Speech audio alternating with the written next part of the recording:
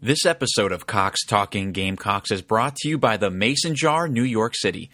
The Mason Jar is the official Gamecock bar for the New York City area. Fans and alumni of USC can come by the jar for some great barbecue, cold drinks, and of course, to watch the Gamecocks in any sport, all while surrounded by South Carolina memorabilia. If you want to get a slice of game day in Columbia all while in the Big Apple, head to the Mason Jar on East 30th Street. All right, here we go.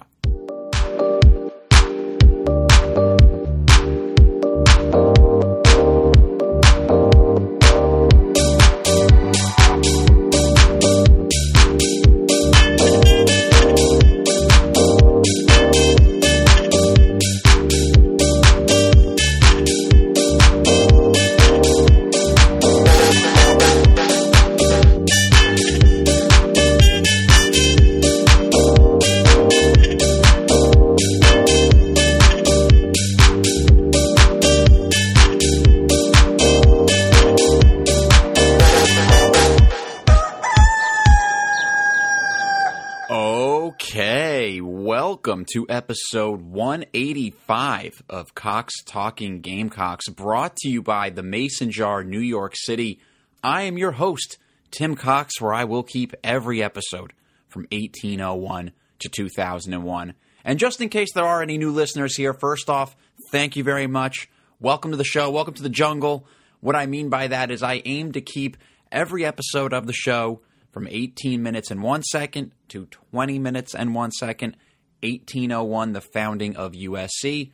2001, 20 minutes and 1, A Space Odyssey. But, don't get on my case too bad if I miss it a little bit here and there, a little up, a little down. Sometimes you get a little more into it than other days. But what are you going to do? But got a little bit of a different episode for y'all here. It is the annual bi-week retrospective where I will look back at basically where we're at to this point in the football season, talk about how we got to where we are, got a couple of stats for you guys to share, and then I will get y'all out of here. I am recording this a little bit earlier in the week than I normally do, going on a little vacation, gonna, reset, little R&R, and then also, get my zen in place for this home stretch of the football season. Gonna put it out there to the football gods to help us as best as they possibly can. So with that, I don't really have many scores or updates to report except one, which it is football related, and that is the Florida game. So this is actually the game right after the bye, October 14th. It was announced that the game is at 3:30. So a day game at Williams-Brice for the first time this season, and only the second day game for the Gamecocks this season. So welcome to some, perhaps, maybe unwelcome to others, but 3:30, that is a great time slot. That's my personal favorite. It's just nice where you can kick off where it's light out, and then right when it's end of the third, beginning of the fourth quarter, it gets dark, and the place just starts to go bananas. So should be a fun day in Columbia for everyone who is going. And I saw that the team, they already tweeted that it's a sellout already. So, adversity or not, Gamecocks are faithful, and we are loyal, and we will show out, especially, that's an SEC East rival. You got to take advantage of that. You absolutely have to go. But, with that being said, let me jump into this retrospective here. Again, with these things, y'all, I've said it before, I say it again. I'm not an expert, I'm not trying to be, just sort of giving my takes. Just think if I'm someone you're sitting next to at a bar, having a beer with. That's about the level of expertise I'm bringing to this type of conversation here. But the Gamecocks, through 5 games, we all know where we're at. We are sitting at 2-3, 1-2 in the SEC, and it's a weird 2-3, right? It's a deal where that's not where you want to be, right? Like I'm not breaking any records here that's not where you want to be. You have a losing record at your bye. You haven't looked particularly great in the last game and then on the road too. But it's weird because, last year and even Shane Beamer's first year, you could say, like, maybe we're just quite not there yet. Like in the past 2 years, you could say, we just have this horrendously inconsistent offense. Defense, we're a little thin, we're a little young, and it can explain the record. This year, you look at the team, and I don't necessarily think that. I've watched where moments you're like, dang, like, we should be better than this. But then there have been some really great moments as well, where you say, okay, this is a team that's not half bad. And I mean, you look at the front half of the schedule, it was definitely front-loaded. As it stands today, the Gamecocks, well, I guess you face 2 ranked opponents as it stands today, and you have faced 3 already, including the number 1 team in the country. So it was definitely a battle right out of the gates. And let me go a little game by game here, for better or worse for y'all here. Starting with week 1, that was against UNC. You'll remember it was the big build-up to this week 1 matchup. You had college game day. You're in Charlotte. All of our memories were off of last season and how this team ended. And we felt that should just continue to progress. There were plenty of question marks along the offensive line, the running backs, the defensive line, and I think just this hope of a high-powered offense, finally, with the air of Satterfield gone, was going to be able to pick apart the UNC team, which last year had a very porous defense. That just was not the case. It was not the case. We went up against a veteran team, took the L, and all of the concerns that we had as fans really reared their heads, I think, more than we thought. Obviously, Spencer was sacked a lot, running game was non-existent, and it was just, you were way too one-dimensional. But again, you saw some flashes in that game, particularly in the offensive side of the ball, where you said, okay, maybe we might have something here through the passing game, that is, rather. Week 2, homecoming, not the actual homecoming game, but come home to Willie B. Against Furman, you get a nice, comfortable win, 47-21. You do exactly what you're supposed to do, which is beat the FCS team, despite maybe them giving you a little bit of trouble early on. Remember, we saw Lenora Sellers that game. We saw Nick Harbor that game. And you felt like, okay, this team can get its feet underneath them a little bit. Week 3 comes around. We have a massive challenge against Georgia in Athens.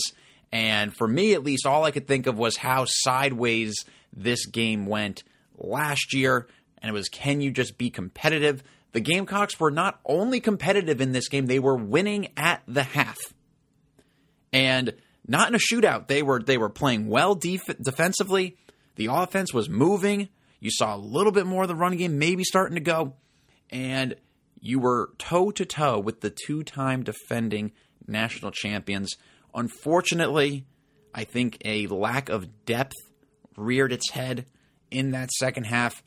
Also, some adjustments made by Georgia really just counteracted those made by South Carolina. You end up losing the game 24-14, but it was a weird loss where I talked about it afterwards.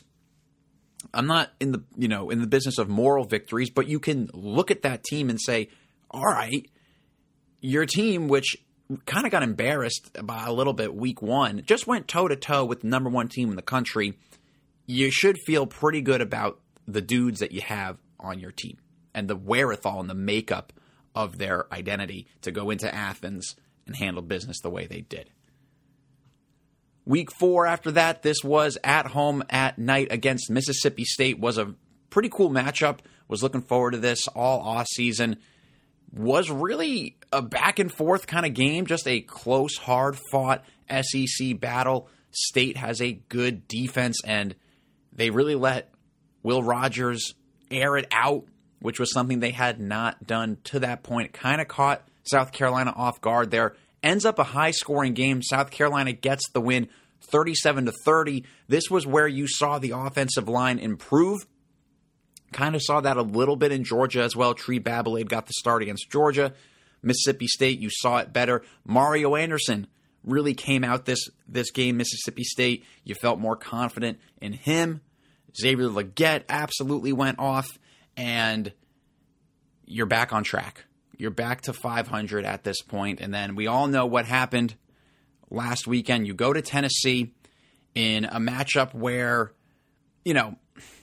they had revenge on the mind, and sometimes that can be a bad motivator. It can poison your team. It can, kind of throw you off.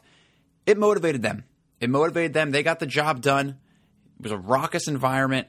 South Carolina could not get anything going. Obviously Mario had that very nice run. You lose 41-20, and you end up at 2-3 at the bye. So it's a couple of stories from me here. One, this team is banged up. This team is absolutely banged up. You're down multiple guys on the offensive line who may or may not have, been like rotating pieces. Obviously Jalen Nichols, that's a huge piece that he would have been a stalwart. But maybe Tree Babalade plays his way into the lineup. Maybe Travon Baugh also plays his way into the lineup. So you're thin along the offensive line. Also, you have youth now on the offensive line. You have to grow up quick. Also, the absence of juice, I think, is greatly, greatly felt. Because Legette is playing so well, he's been able to mask that a little bit, but we don't have a guy on our team who was set to be like all SEC and was Rattler's favorite target down the stretch last year, and a guy who has big NFL aspirations, and he can really do it all for you. So Legette was supposed to be your rock-solid wide receiver 2. I don't think we really saw him taking his game up to this level. He's a bona fide wide receiver 1 right now. But imagine Legette's play with Juice's play. That is an offense, and that is something that is very, very hard to stop. These complementary pieces that we talk about, Josh Simon, Trey Knox, Omega Blake, these guys were supposed to be complements, and they were supposed to be rotating in. It was supposed to be Legette and Juice as the clear 1 and 2, with Spencer being able to air it out at any given time to one of them, because one of them is going to get the one-on-one matchup. So I think that has hurt the dynamic of this offense a lot. Now, obviously, aside from that, this team has been forced to play some young players. I just mentioned Tree and Trovon. You're also looking at a guy in the secondary like Jalen Kilgore. He's played very well, but there's not a lot of depth in that secondary. Linebacker, when Mo Kaba went down, again, back to injuries, that's one that it almost gets forgotten because it happened so early in the year. Mo Kaba was supposed to be a stalwart in this linebacking core as well, and was supposed to be a big 3 of Stone, Debo, and Mo. Now, Stone and Debo are playing well, but then you have youth behind them in Pup. And then Bam Martin-Scott, I like him, but he has never really taken his game to that next level. So you're thin at linebacker. So you have some depth issues pretty much everywhere you look. Then offensively, going into this season, it was the big question of what does a Dowell Loggins offense look like? And I think through the first 5 games, I don't think I'm wrong in saying it's definitely a noticeable upgrade from what we've had the last 2 years. I think he's pretty good at scheming things to get guys open. They're moving it with pace. It looks more like a modern college offense. They want to be more balanced. There haven't been too many instances where I've just kind of shook my head and said that was a terrible play call. Against Tennessee, there was a few, for sure. That was the first time where I was really questioning a lot of the play calling. Maybe not a lot, but point remains. But the absence of a run game has just really hurt this team. You go into the year in the situation that you're at because you lose a guy to the portal. You're not able to really bring another high-profile guy in. Yes, you have Juju, but he's just not that every-down SEC back. So you had to convert Dak Joyner, who, God bless him, wants to do everything to help this team win, was willing to switch positions yet again. And I think we all saw the potential in it, and we saw the reason why. He's just not a running back. You know, like this move probably should have happened 2 or 3 years ago for him. And he could have maybe found a nice little home for himself in the running back room. He's learning on the job in the toughest conference in America against teams like Georgia, Mississippi State. So it just wasn't working, and it took a while to find the answer in Mario Anderson. But Mario Anderson himself is stepping up in competition big time.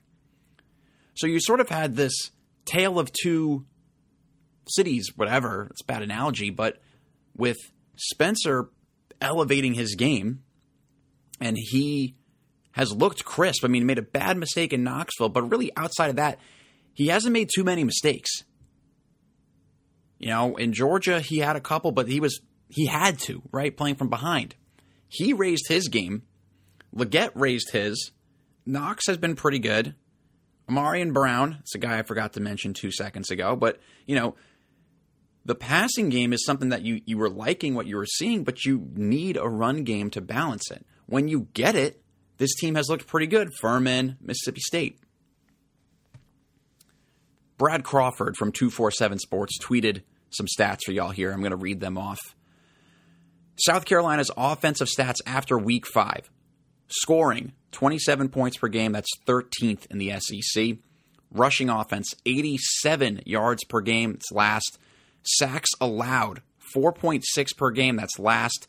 Tackles for loss allowed, 8.6. That's last. Total offense, 399 yards per game. That's good for 7th in the SEC. Third down conversion, 36.2%. That's 11th.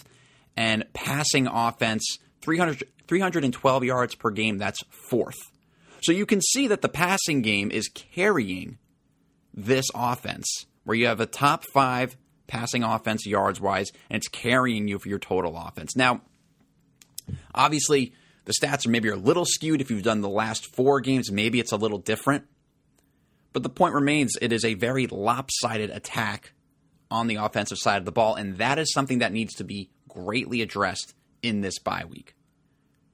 Good news is Shane Beamer has done a good job of getting his teams prepared and adjusted and corrected in the open weeks, but they desperately need to figure out, how do we stop giving up so many tackles for loss and sacks, but then at the same time, how do we get the running game to be a little bit more consistent? Because you look at some of the games left. Florida has a really good rush defense. Mizzou has a very good rush defense. And Kentucky just kept Florida in check big time, who previous to that matchup this past weekend was running the ball incredibly well. So your concern on offense for the open week needs to, how do we fix that side, that aspect of our game, right? How do we protect our guys and get the running game going? Talked a little last episode. You also need to develop at wide receiver. Shane Beamer has said this himself. They need to develop quickly, get some more depth. That's Nick Harbor. It's Nick Harbor. Do whatever you can to get him comfortable enough to play in this offense. He wants to play. I doubt he's sitting there saying that he can't do it. So whether it's coming up with a handful of plays that he feels 100% in, or just putting him on the field to get some reps, he needs to see more action, because he is an X factor. And I understand he came into the program late in the summer, battled an injury, all that. You're through 5 games. Now you're going to have an open week. You've seen how we do things here. This staff needs to find a way to get him more involved. On the defensive side of the ball, you know, it's really been a mixed bag. You know, I mean, stopping the run has certainly been an issue. Tennessee ran all over us last weekend, but at the same time, they held Mississippi State in check, which is what they set out to do. And going into that matchup, State had been relying on the run a lot. I think they held them to, what was it, like under 50 yards? Against Georgia, you know, you only gave up 24 points. Now, granted, a lot of those were in the second half, and Georgia was able to run all over you, but again, you were still able to hold your own and then some in the first half. Week 1, I think it was just you had some youth thrust in there. You remember Nick got injured early in that first game. It's just with the defense, you're just not seeing. I don't know what it is. Just not seeing that attitude. Like Mississippi State, they were swarming to the ball. They were looking good, but they still gave up these really bad chunk plays. And yes, they rose to the occasion in a couple of moments. And in Furman, they clamped down big time in the second half. But that's Furman, right? There hasn't been this like killer instinct. And there's this bad knack that's plagued this defense this year of not being able to just really stop the team when they're marching, right? Like, yes, they're able to create a couple turnovers last week, but it's just been this, Georgia was able to go down a couple times quickly and move. Mississippi State had their way a little bit. Tennessee, you open up the second half, you're only down by 14 points. You need a stop. Tennessee just goes down and scores. So Clayton White, he needs to worry about, so how do we get after the quarterback more? Who's going to be that guy? JT Gear, he felt like he was building up towards that. Jordan Strawn, how do we continue to get these guys along? How do we continue to be more disruptive up front, really, in that front seven? And then, limiting the explosives through the air. You're going to have a couple of matchups where you should have your way with the teams, but there's going to be plenty others where you're going to need some good defensive efforts, and Clayton White needs to figure out who his guys are and how he can get them to play a little nastier. So looking ahead to the not last few, there's 2 months left in the schedule here. It's sort of a mixed bag, right? It's like you open up after the bye week at home against Florida. You absolutely love that, right? Florida, they haven't looked terribly good this year. Yes, they beat Tennessee at home. They didn't look good at all against Kentucky. You feel like that game you absolutely have to have because, again, you got 2 wins. So all of a sudden, the pressure is on. And this is an uphill battle the entire rest of the way. I mean, I don't want to think what's the path to 6 because there's still a good amount of games left. You got 7 games left, right? 1, 2, 3, 4, 5, 6, 7. You got 7 games left. So I'm not going to sit here and say, okay, well, how can we find 6 wins? But you kind of might have to start thinking like that, right? So Florida, I'll get into it closer to the game, but that is an absolutely must-win game. That's a toss-up game. That's at home. Florida has not looked good. They don't have their bye before this matchup. You need to handle business against them. That brings you to 500. Then you go on the road to Mizzou. You have back-to-back road games after the bye week, after that opener with Florida. You're going to Mizzou. Mizzou has given us fits the last couple of years. That's not a crazy, intimidating place to play. It's not Neyland, but it's a tricky place to play. So you have to find a way. Can this team get that ranked road game? It's ranked road win, rather. It's been a tale of 2 teams under Shane Beamer, and I understand, we're still building this thing up. But how this team plays on the road versus home has been drastically different. Have to find a way to try and reverse that trend. That's a pretty good spot to do it. Then you go on the road again to College Station against Texas A&M. That's always a house of horrors, right? But Texas A&M, they're kind of struggling right now. They've had their ups and downs as well. Then the whole month of November, you're home. Jacksonville State, Vanderbilt, Kentucky, and Clemson. Again, this team has played very well at home. You absolutely love not having to leave Willie B for an entire month. So you're looking at 4 games, 2 of which you feel great about in Jacksonville State and Vanderbilt. And then you're looking at what I think are two winnable games in Kentucky and Clemson. And we should know a lot about this team by then.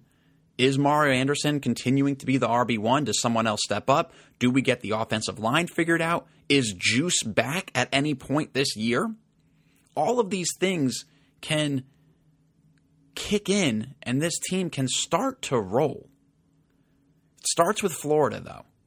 So you're looking at the back half of the schedule, and I see toss-up games. I don't see a single game that I think you're just really not really going to have a shot in.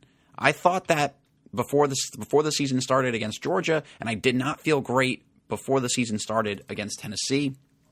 Felt a little bit more confident going into it Saturday, but, it held true. So Shane Beamer, the onus is on him to conduct a lot of self-scouting in this open week. And it's on Dowell Loggins and Clayton White to look at their units and figure out how do we get it going. Because both sides of the ball can be better. Spencer's doing all he can. I'm not going to fault Spencer at all, really, in this one. Like, who's another wideout that can step up if Juice can't go? Is it AB? We need to see more of him. Is it Harbor? We need to see him. Is it Omega Blake? We need to see him, right? Spencer and X are doing all they can. On the offensive line, who's stepping up? Defensively, who's going to start to get after the quarterback consistently? How can we limit the explosive plays through the air? Do we need to move some guys around? Do we have to maybe line up a little differently? I don't know. October, a.k.a. Cocktober, you got 3 games. If this team can go 2-1 in October, say you beat Florida and you beat Mizzou at their place, it's a whole new season. You'd be staring at 4-3 with a whole month to go. Last year will tell you, and I am falling back into this trap of looking at last year. Last year's team and everything they did has no bearing whatsoever on this current roster. It's just a fact. It's not the same guys. A couple of key pieces, but it's a different team. But what that team did at the end of the year will tell you that anything can happen. And anything is possible. And Shane Beamer's teams have consistently improved as the year has gone on. And it's an incredible trait of his first 2 seasons in Columbia. He needs to find a way to have that continue to happen. Use this time to get as healthy as you possibly can. Do a lot of self-scouting.